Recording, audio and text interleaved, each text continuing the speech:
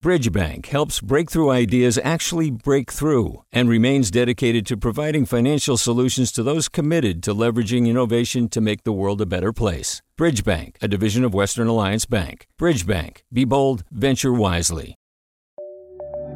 From KQED.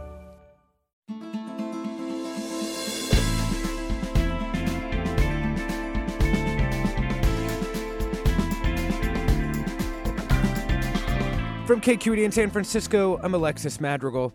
The January 6th committee that's been holding hearings all summer completed its first set of hearings last night in prime time. The latest focused on Donald Trump's behavior in the 187 minutes after he finished giving his rally speech and when he finally released a video telling rioters that he loved them but that they had to go home. As Mike Pence's Secret Service staff called their families to say goodbye in case they didn't make it out, Trump mostly watched Fox News, according to testimony at the hearings. But as the committee takes a month-long break to review new evidence, what has it accomplished, and what can we expect to happen next? That's all coming up next.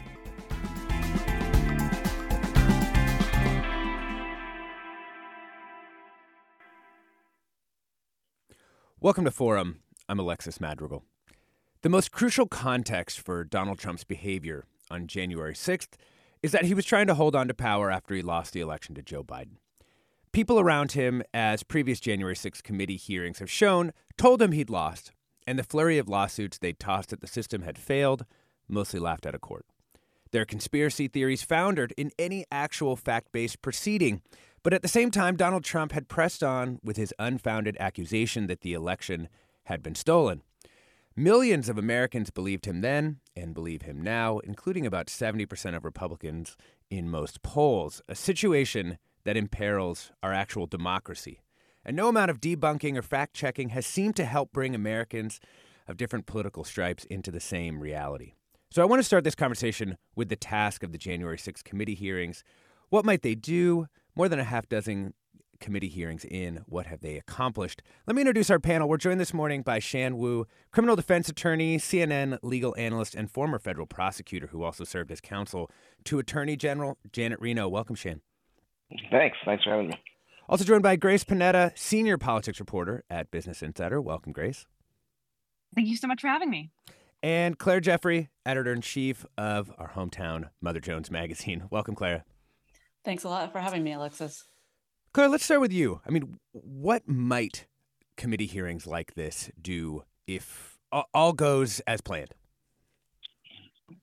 Well, first of all, let me just say that I was not expecting Liz Cheney to wrap yesterday's hearing by playing a Mother Jones scoop of leaked Steve Bannon video where before the election, he essentially laid out the plan for Trump to claim the election was stolen. That was not on my bingo card. Should we play that? Do you want to hear that cut before you go on? Sure. Yeah, let's play. This is from October 2020, which first published at Mother Jones. Steve Bannon talking, October 2020.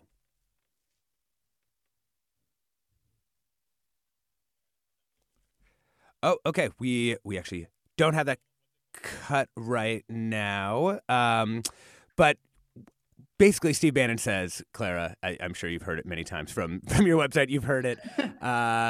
He says Trump's going to claim that the election was stolen. Claim the election was stolen and that essentially that there would be a wild kind of reaction from the base and that he'd be able to fire them up. And so, you know, what the hearings have showed in over these many proceedings is that there's so much more evidence now before the public to show exactly how Trump planned to contest the results, how when he failed, as you said, after court case to find any purchase, he listened to really bizarre legal advice, and he summoned a mob to Washington to do what his lawyers couldn't do, keep him in power. And, you know, whether or not this penetrates the deep recesses of MAGA world, who's to say?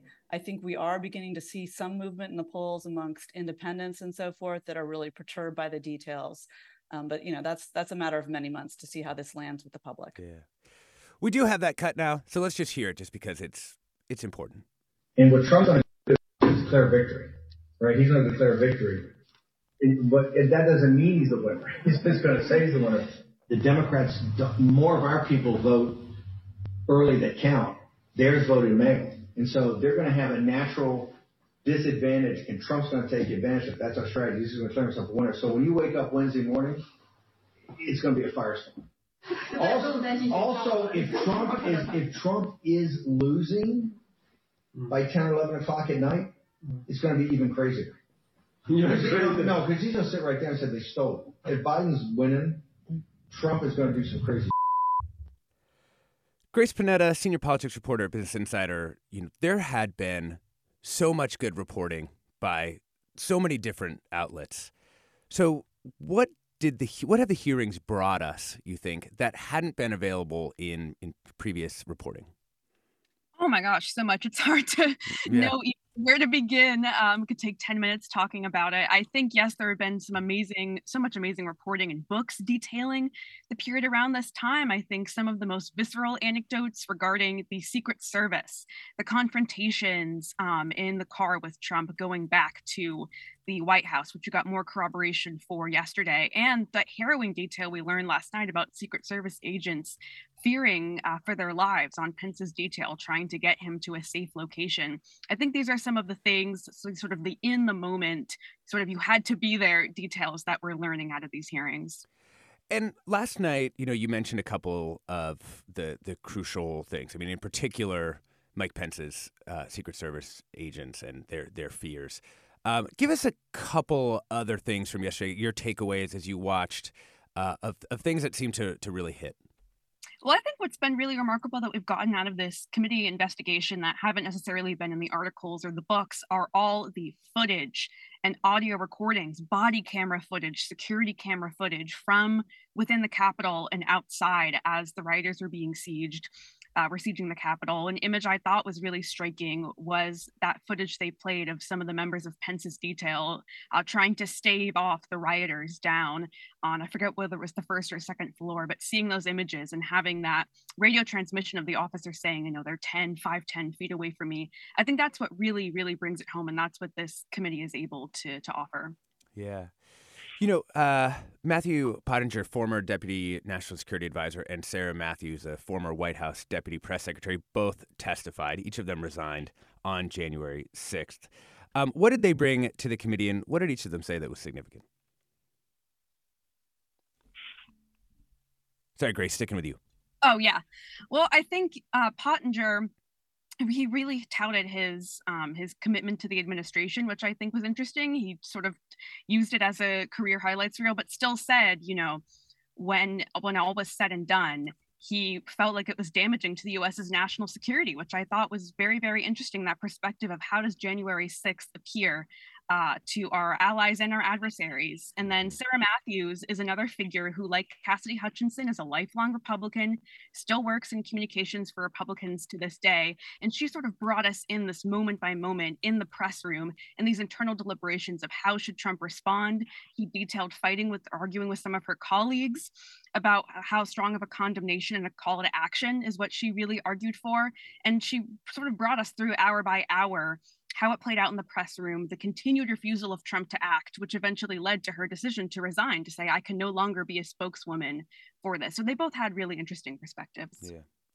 Shannon Wu, criminal defense attorney. The committee seemed to really be honing in on Trump's dereliction of duty, that is his failure to do anything to stop the riots in those 187 minutes. Did they make their case? Unquestionably, they made their case about dereliction of duty. Unfortunately, dereliction of duty would not be an applicable criminal charge for him.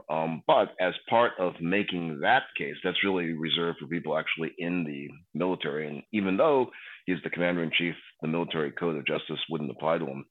But in making the case for his dereliction of duty, they also provided all the witness testimony, the witnesses, the evidence that could constitute the basis for other charges that could be brought against him. But I think the dereliction was very, very strong. It's one thing to say that he didn't do anything. It's another to put forth the people who were asking him to do things and his affirmative decision not to call anybody. Now, who he called, I think, is a very interesting question because, that administration, in terms of not keeping proper presidential and government records, I mean, just stunning that during that time, photographer couldn't be in there. There's no call logs. So I'm sure he was talking to plenty of people, dialing with the senators, and it'd be interesting to know about those conversations. Yeah. So, Claire Jeffrey, I mean, in almost any other context that I can imagine, the presentation of Donald Trump's behavior would just bounce him immediately out of politics. Does that seem like it is going to happen? Well, there have been so many instances where Trump's behavior should have bounced him out of politics. I mean, go all the way back to attacking Gold Star families and before. But in this case, I think I would agree that on the way to sort of making the moral case for dereliction of duty, they're also establishing, I'm not a lawyer, but a pretty good case for the charge most likely to come against Trump, which is obstructing an act of Congress. And so yesterday, as in days previous, we just see more and more detail about how he clearly intended and wanted, and even once the Capitol was under attack and people were chanting for Mike Pence to be hanged, he kept, through Giuliani, pressuring senators to delay the vote, to kick it back to state legislatures. He really pulled out every single stop he could possibly think of to keep Congress from certifying an election in which he lost. And he's still unwilling to say it. We saw those dramatic outtakes of the video reel he made the day after where he said, I'm not going to say that the election is over. And he still hasn't. Yep.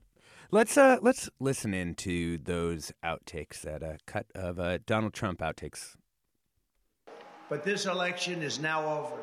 Congress has certified the results. I don't want to say the election's over. I just want to say Congress has certified the results without saying the election's over, okay? That was at one of the dramatic moments from yesterday's January 6th hearing. We're here unpacking the political and legal implications, joined by Claire Jeffrey, editor-in-chief of Mother Jones, Grace Panetta, senior politics reporter at Business Insider, and Shan Wu, criminal defense attorney and CNN legal analyst, as well as a former federal prosecutor. We would like to hear from you. What have your takeaways been from the January 6th committee?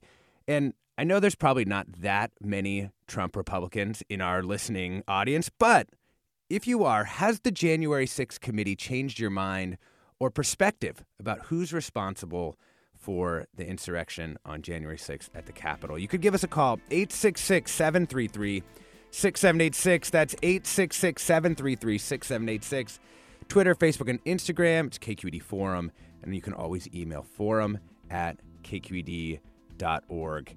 We got some comments rolling in already. Wendy writes, Trump and his people have used the strategy of perception equals or becomes reality for years. Barr used it to set the frame for the Mueller report before we had a chance to read it for ourselves. By the time it was available, most people thought it was a nothing burger. Same with Bannon. He laid out the strategy out loud, as you heard it first on Mother Jones and then in the committee hearing last night. I'm Alexis Madrigal. This is Forum. Stay tuned for more after the break.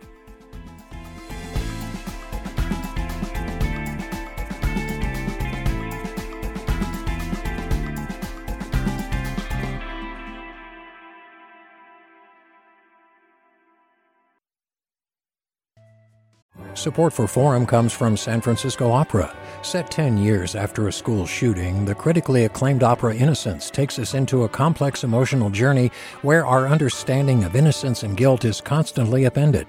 Kaya Sariaho's ethereal score collapses the past into the present as a community of survivors grapple with how to move forward.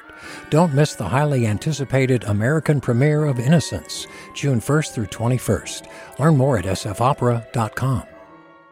We've all got those parts of our house where the internet just won't go. Well, if you had wall-to-wall Wi-Fi from Xfinity, you could worry less about dead spots.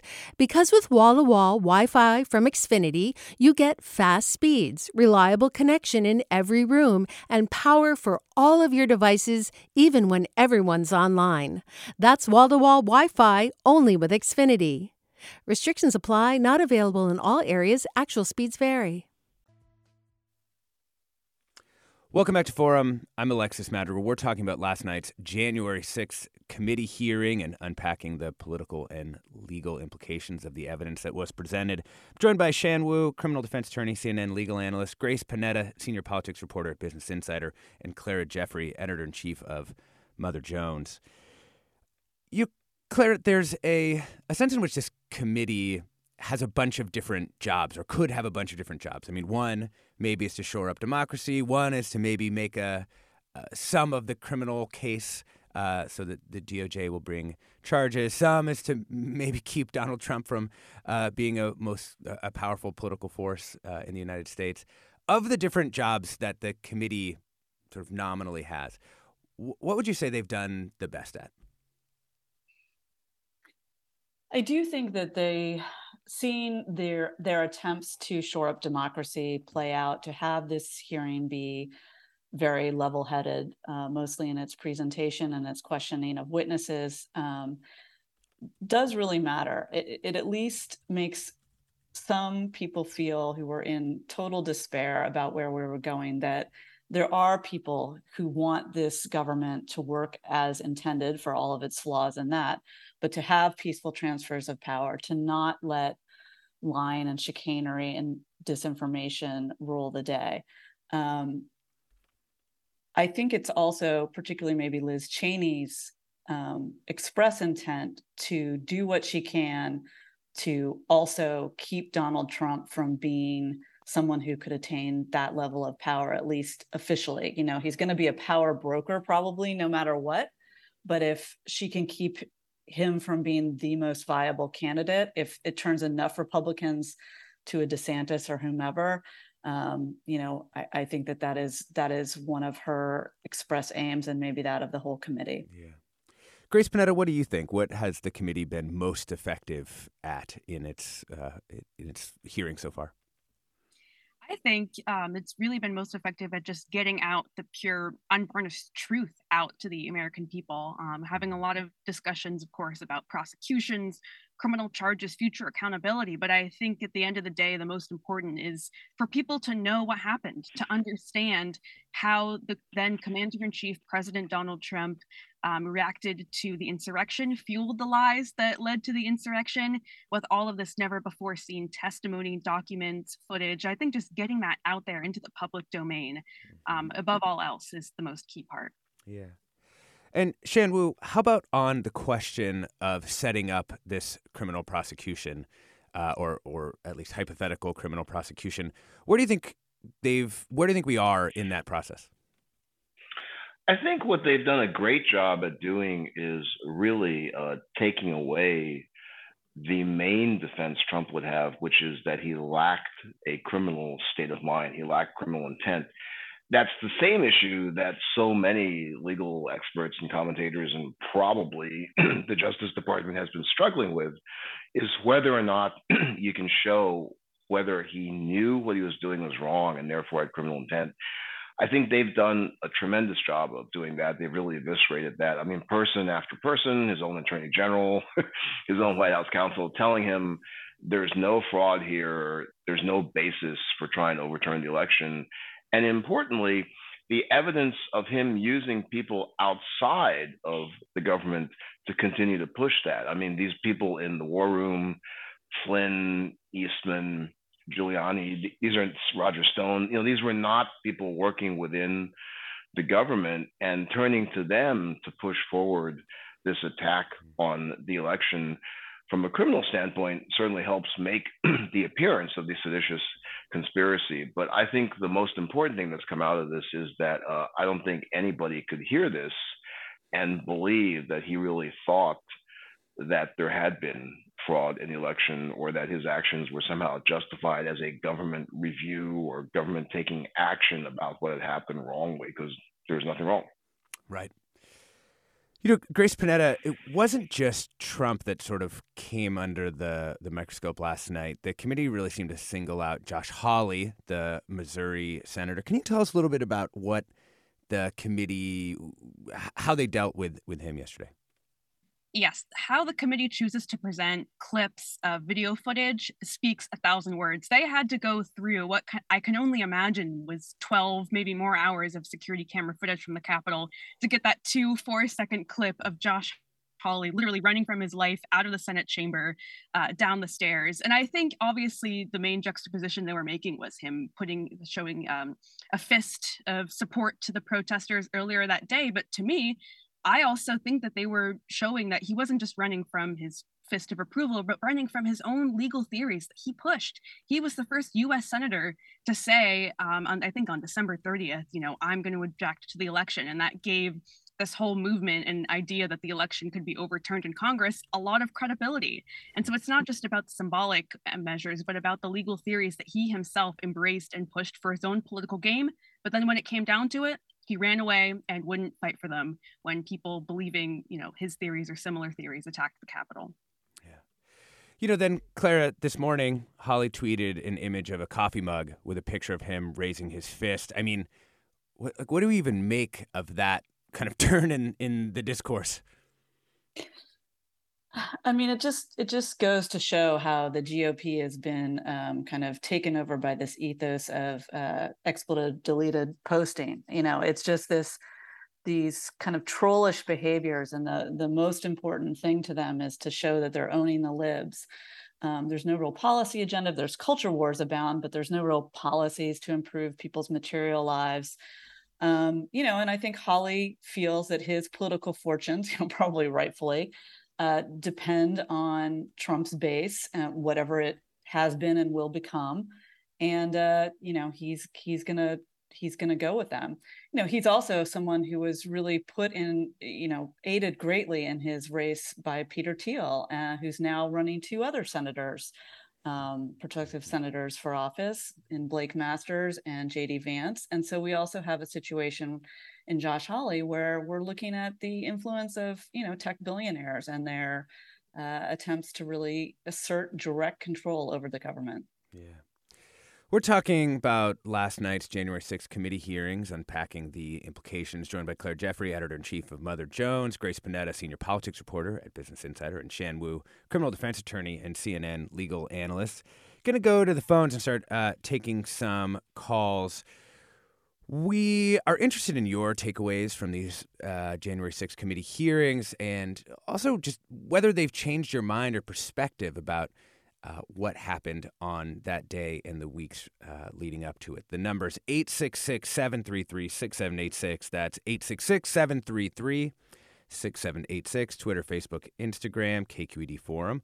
Or you can always email your questions to forum@kqed.org. Let's bring in our first caller, Chris from Berkeley. Welcome, Chris.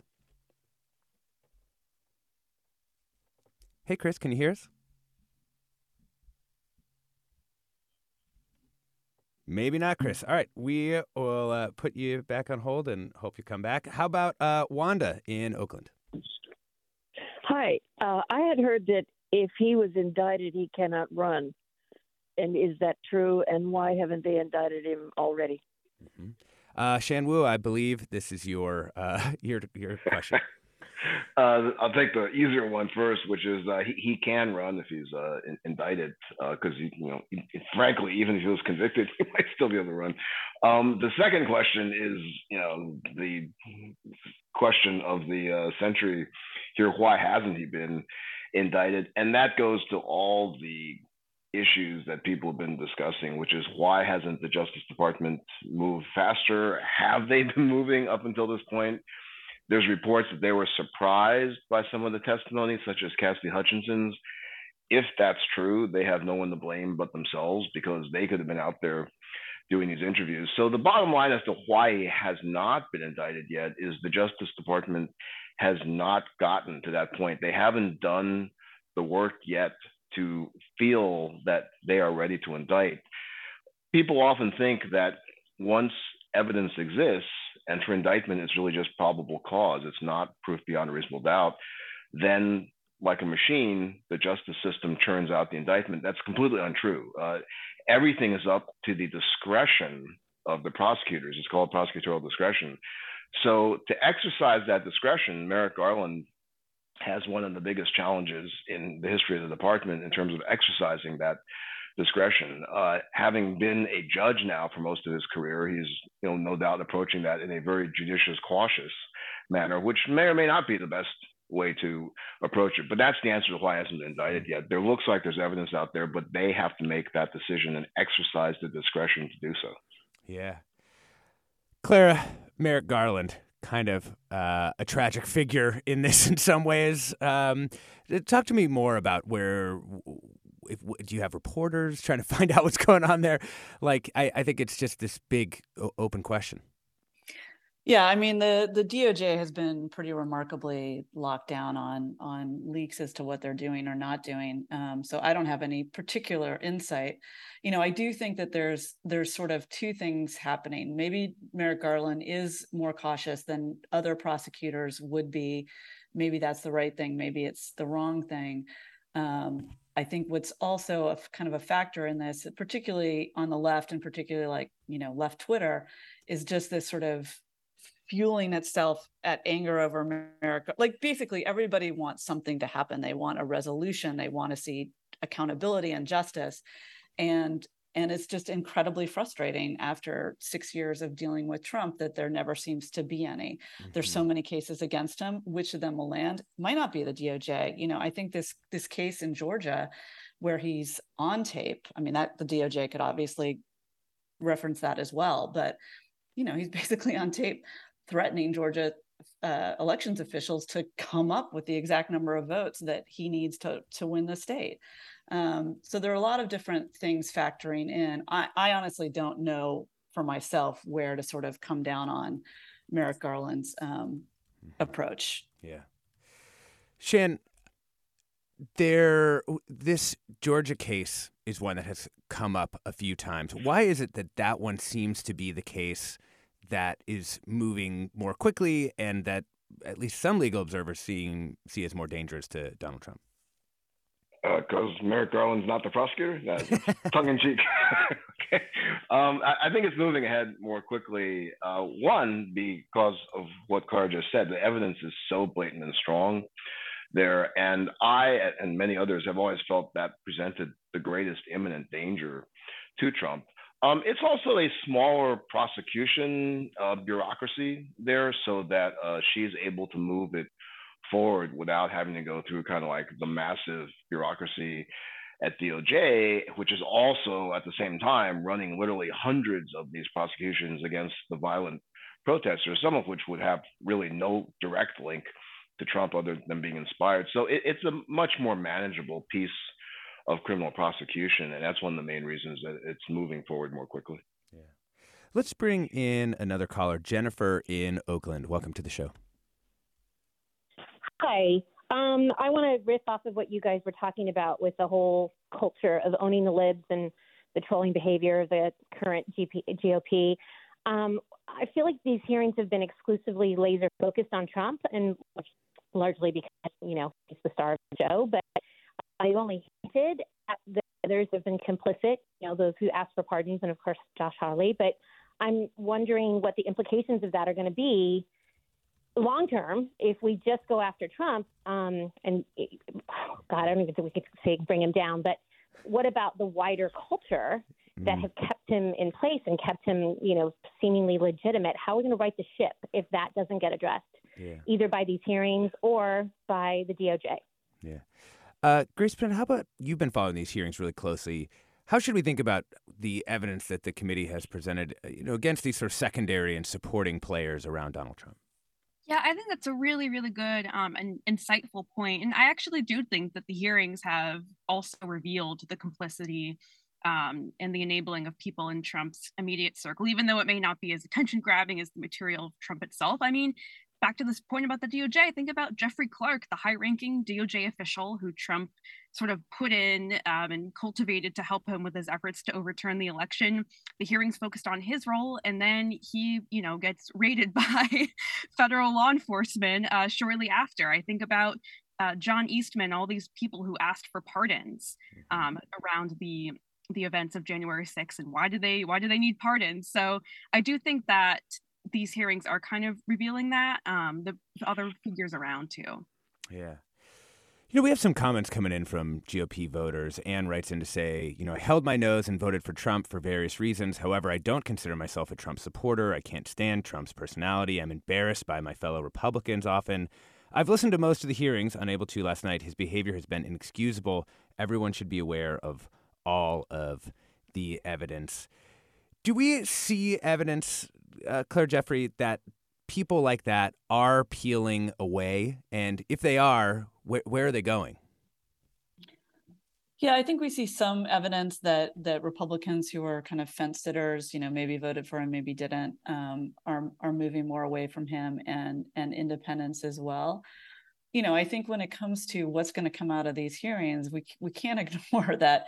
If the House of Representatives goes to the Republicans, this committee and all others will be under the control of Kevin McCarthy, and would certainly not be interested in probing the complicitness of Trump or Eastman or Clark or Mark Meadows or any of the other kind of lackeys and enablers.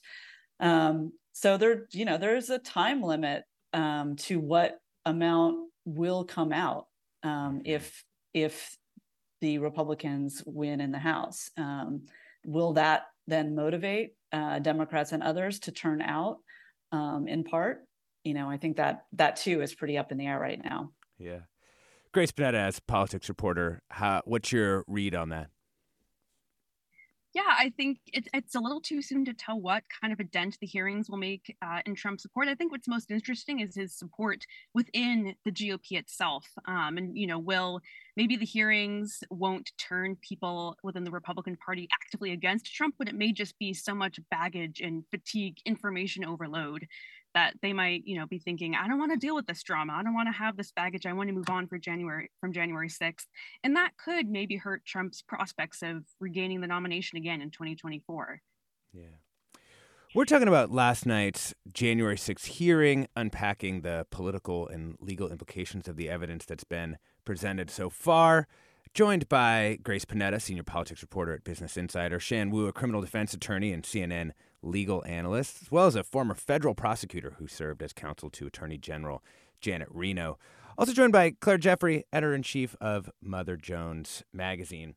And we really do want to get your take on what has happened so far. This was kind of the end of these summer hearings. There are going to be more, apparently, beginning in September, but this has been kind of the first tranche. What would you like to see government officials do with the information that's been gathered by the committee? And what questions do you have that we can answer, legal or political, about the impact of the January 6th committee? The number is 866-733-6786. That's 866-733-6786. Comments, of course, can go to forum@kqed.org, Twitter, Facebook, and Instagram. We're KQED Forum. Want to get to comment before we go to the break. Kathy writes, last night I asked my 19-year-old son what he and his friends think about the January 6th hearings. My hope was that he'd say it had them fired up and motivated to get involved in protecting democracy for their generation. Instead, he said it has turned them all off to politics. To them, it seems like a bunch of power-hungry old people who don't care about the younger generation at all. I don't want our next generation to feel this way, and I'll do my part to continue to engage my son in these discussions. But their 19-year-old perspective is important to acknowledge. I'm Alexis Madrigal. We'll talk more about that when we come back from the break.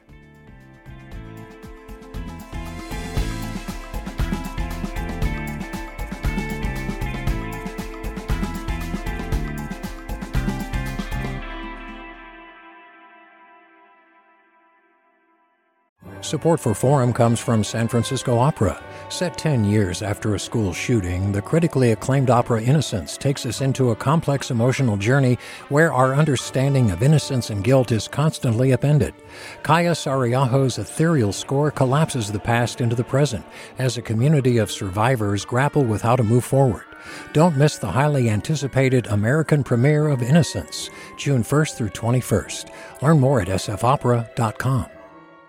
We've all got those parts of our house where the internet just won't go. Well, if you had wall-to-wall Wi-Fi from Xfinity, you could worry less about dead spots. Because with wall-to-wall Wi-Fi from Xfinity, you get fast speeds, reliable connection in every room, and power for all of your devices, even when everyone's online. That's wall-to-wall Wi-Fi only with Xfinity. Restrictions apply, not available in all areas. Actual speeds vary. Welcome back to Forum. I'm Alexis Madrigal. We're talking about last night's January 6th committee hearing with Claire Jeffrey, editor-in-chief of Mother Jones, Grace Panetta, senior politics reporter at Business Insider, and Shan Wu, a criminal defense attorney and CNN legal analyst. We have some legal questions for you, Shan, that I wanted to get to. One listener tweets, with the new revelations about Secret Service radio calls suggesting they thought they might face lethal violence protecting the vice president, does this mean the missing texts are now potentially part of a cover-up? And maybe you can explain what missing texts they're referring to as well. Oh, sure. I'd love to be able to explain what the missing texts are. I think some of the gobbledygook coming out of the Secret Service is trying to say that, as far as we can tell, there's nothing really missing. That's kind of what they're saying, which is kind of silly because, one, you don't know what's there until you know what's there. Two, it's utterly impossible that on this day there wasn't a treasure trove of text messages going back and forth about what to do. And I thought that last night's revelation, quite chilling that the detail was that worried about the safety at that point and fearing for their lives. I think that may also be a reason that the service doesn't want to produce those texts. They don't like the idea that if on the radio people were literally saying goodbye to their families, who knows what's been written in those texts. So I believe that the Homeland Security Inspector General, either today or last night, had indicated that they were going to conduct a criminal type review of whether there had been any cover-ups or things improperly deleted. And I think that this is something that Homeland Security really needs to get on top of. The Secret Service is under the jurisdiction of Homeland Security. Up until now, the OIG was just the Secret Service or Treasury OIG, I think. I'm not sure. But Homeland really needs to be looking at that issue because the service really now has a history of looking very troubled. There's this question of whether it's even been politicized. So I think it's really, really critical that we get to the bottom of that. I mean, not to mention a lot of the leaks in the wake of Mark Meadows' assistant testifying to things that were going on. Were you going to say something, Claire? Right. Sorry. Yeah, I find this entire Secret Service thing incredibly perturbing. I mean, not only have they, disappeared their texts, but they disappeared presidential schedule details. The fact that Pence was apprehensive about getting in the car, is that because he feared his own detail or he feared, could there even be warring camps within the Secret Service of those more loyal to Trump openly, which we've seen again and again?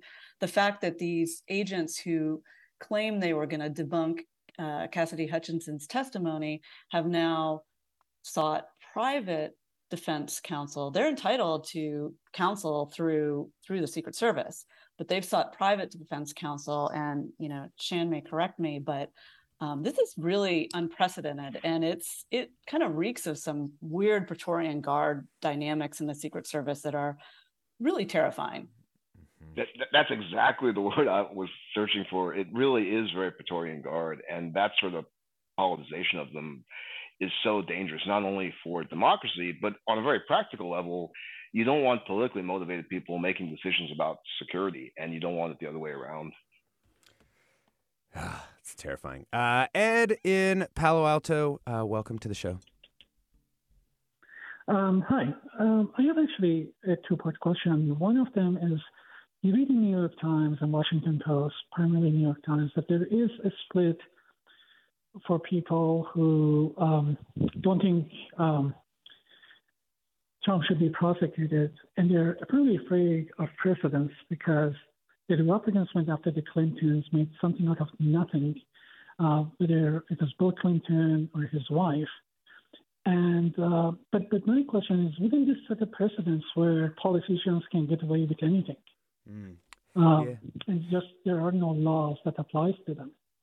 There's also a document from DOJ that says presidents should not be prosecuted, I believe. And I wanted to get some comments on that. I mean, isn't that ridiculous that we basically have two sets of laws, one for whites, one for blacks, and none for the politicians? Thank you for that perspective, Ed. Do you want to, Shen, do you want to comment on that memo that came to light that was first referenced, and we can talk about the larger point? Sure, yeah. There have been a series of memos that usually each AG puts out about so-called politically sensitive investigations. Obviously, anything involving Trump or his White House administration would be sensitive. And prior to William Barr being the Attorney General, it mostly had talked about avoiding obvious interference and deliberately left somewhat vague, again, up to the discretion of the department. There's a requirement that you consult with the public integrity section, which is the one that usually handles political corruption issues. What Attorney General Barr did, obviously very deliberately, was to make it that he needed to be more in the loop, to be consulted, to give the approval of that. And ostensibly, it was to prevent something like what Director Comey had done, which was to get ahead of Justice Department leadership.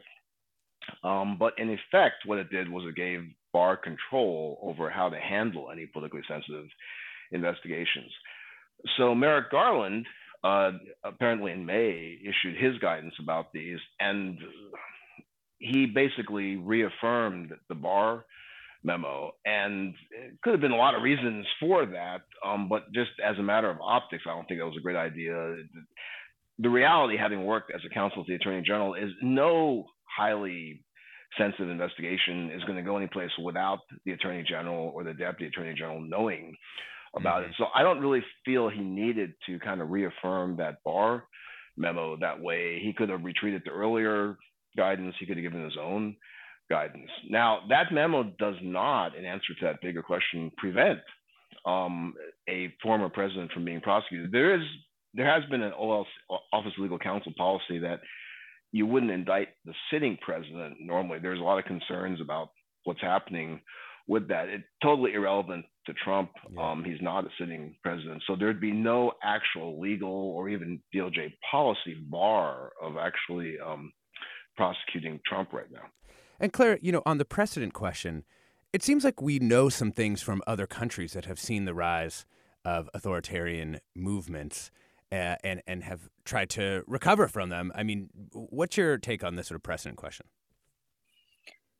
I think it's a super tricky terrain that we're in, obviously. I mean, prosecuting a former president, I think, is justified legally and morally if, no one should be above the law. And in this case, it's not even like a Spiro Agnew type money in politics kind of political corruption. I mean, he's expressly trying to prevent the peaceful transfer of power.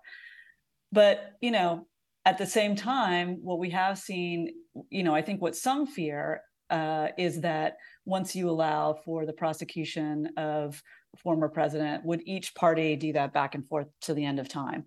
I think that is a fear, but I think the greater, more proximate fear is that the things that Trump has enabled, the laws and the mores and the customs that he has defiled, are kind of in tatters, and we need to rebuild. And one of the ways to rebuild that is to follow things to the end point of the law. And if he deserves to be prosecuted and they can make a prosecution, if they think that they have a good chance of conviction, my feeling is that they have to go ahead with it.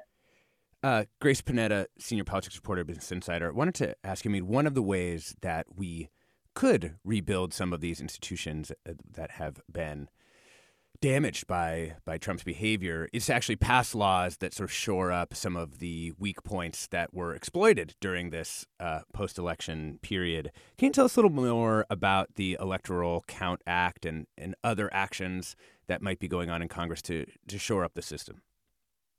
Yeah, so as the House January 6th committee is continuing to hold its hearings sort of separately but parallel to that, a bipartisan group of senators have been meeting since January on working out a bipartisan compromise on electoral reforms to how we elect presidents and how Congress counts the congressional votes. in a joint session of Congress for presidential elections that really came into focus on January 6th to just, first of all, modernize and sort of give a 21st century upgrade to those laws, many of which are from the 19th century, and to close off pathways for the subversion and sabotage of presidential elections, just like what Trump and his allies tried to do. So the bipartisan group has introduced their proposals, and the January 6th committee is also going to release their recommendations probably later this year, maybe in the fall.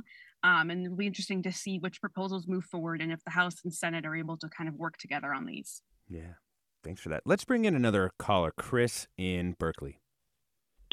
Good morning to all of you. Thank you for taking my call. There's one aspect of all of this that, you know, when we talk about this, those of us who are watching the hearings especially closely and are, you know, shocked time and time again by the new pieces of information that are all being woven into like the grand tapestry that is everything that led up to the event and the actual event. Something that I discovered, I would say, back in about 2018 and talking to my parents, I'm in my mid-40s, my parents in their late 70s, is that I discovered that they were existing in a completely different reality, one that was fed information only from essentially three sources: Fox News, One American News Network, and now Newsmax, the newest and apparently one of the most dishonest of the three. But my wonder is that as we all sit here going, oh, I can't believe like Americans aren't paying attention, and why isn't this grabbing people? I know you've discussed it on Forum, and I have no doubt that those of you on the panel today who are political reporters have touched on this, but I feel like I'm waiting for the moment when the rest of the media establishment, and maybe this will never happen because of corporate interests that are involved in, say, like an NBC or a CBS, but when will the rest of the media finally turn on those three networks and call them for what they are? Misinformation, disinformation, these are fancy, pretty little Washington, D.C. words. They are lying. They lie to the American people on a daily, regular basis and have been doing so for years. And it seems to me that until that is finally, at long last, exposed and discussed across the board, we're never going to break free of this 50-50 divide down the middle where the American people just cannot seem to agree with one another. And I found, as I sadly discovered with my own parents, the reason why I wondered, why are we fighting so much these days? It's because they have a completely different fount of information that is largely incorrect and misguided. But until they get called out, none of this is going to change. I just heard Louis Gohmert apparently yesterday or today was saying, hey, Chris, it's a tragedy, these political prisoners of January 6th. Oh, sorry, Chris. Let me just throw this over to Clara, only because I know, Clara, I mean, you've been thinking about this for a long time. Are there answers to the questions and the problems that Chris posed about the media environment, and in particular the role of Fox News and now, you know, its imitators? So on the good news front, I think you are starting to see other, you know, big networks, both, you know, CNN and MSNBC, and even to some extent the traditional big three, call out Fox News, highlight the fact that it's not covering the hearings and why, highlight the fact of how its hosts are directly involved in the entire Stop the Steal movement. They fomented it relentlessly on their show, and how they are kind of providing cover for Trump and his big lie now. I think the real problem is that, as Chris indicated, the right-wing media ecosystem is an entirely hermetically sealed bubble at this point. There's really no penetrating it. It's not even that if the New York Times wrote front page stories every day, of which it has done several in the last few months, noting Fox's role in all of this, that would change the minds of people trapped within that media ecosystem. So there are possible legislative remedies. We could, you know, go back to the sort of provisions of equal time that prevented so much opinion being kind of put up on airwaves without any counterbalancing effects. But it's a real problem. It's a real problem that was initiated by the Murdochs, that they have run successfully in other countries, the UK and Australia most notably. And this is a worldwide problem of disinformation and asymmetrical information warfare. Yeah. You know, one of the characters that seems like perhaps she could break through is Liz Cheney. And I wanted to just play a cut from sort of her closing statement from the hearings yesterday. Donald Trump knows that millions of Americans who supported him would stand up and defend our nation were it threatened. They would put their lives and their freedom at stake to protect her. And he is preying on their patriotism. He is preying on their sense of justice. And on January 6th, Donald Trump turned their love of country into a weapon against our Capitol and our Constitution. You know, we have a listener who wrote in to say, I've been totally spellbound by the hearings. Right this moment, two things stand out to me. Cheney is a rock star in my book, and the irony of this is I consider her father and George Bush war criminals. 2, these hearings are one of the best contemporary examples of a civics lesson on the working of our federal system I've ever seen. And if I were a teacher of American history or history generally, I'd be drooling over these events for the next few years. Grace Panetta, I mean,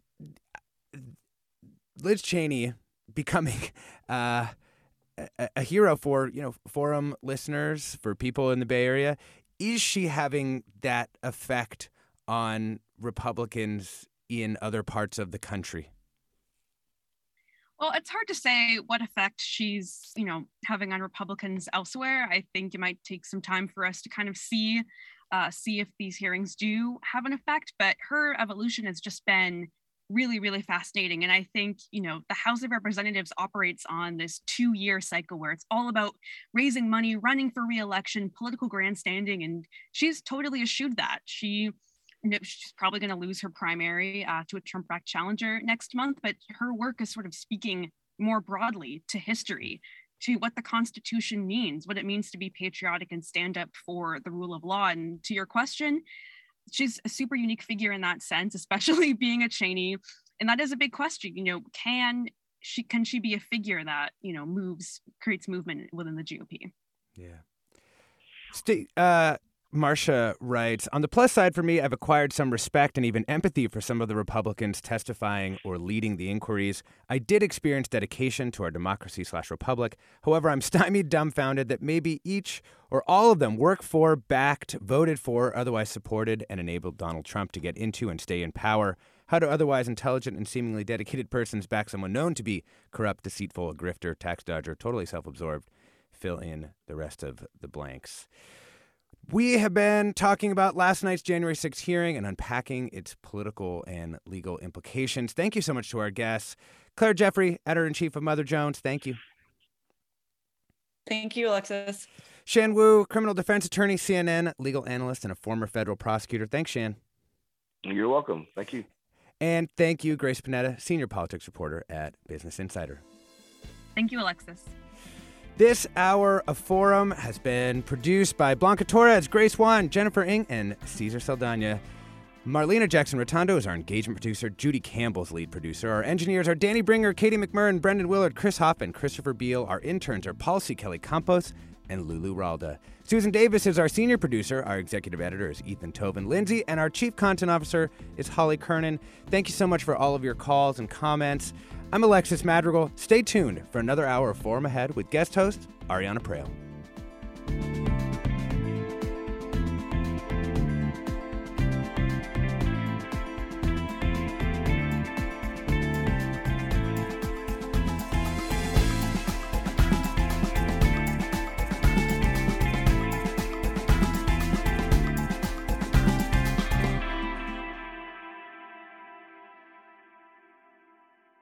Funds for the production of Forum are provided by the members of KQED Public Radio, the Germanicos Foundation, the Generosity Foundation, and the Heising-Simons Foundation. Support for Forum comes from San Francisco Opera. Set 10 years after a school shooting, the critically acclaimed opera Innocence takes us into a complex emotional journey where our understanding of innocence and guilt is constantly upended. Kaya Sariaho's ethereal score collapses the past into the present as a community of survivors grapple with how to move forward. Don't miss the highly anticipated American premiere of Innocence, June 1st through 21st. Learn more at sfopera.com. We've all got those parts of our house where the internet just won't go. Well, if you had wall-to-wall Wi-Fi from Xfinity, you could worry less about dead spots. Because with wall-to-wall Wi-Fi from Xfinity, you get fast speeds, reliable connection in every room, and power for all of your devices, even when everyone's online. That's wall-to-wall Wi-Fi only with Xfinity. Restrictions apply, not available in all areas. Actual speeds vary.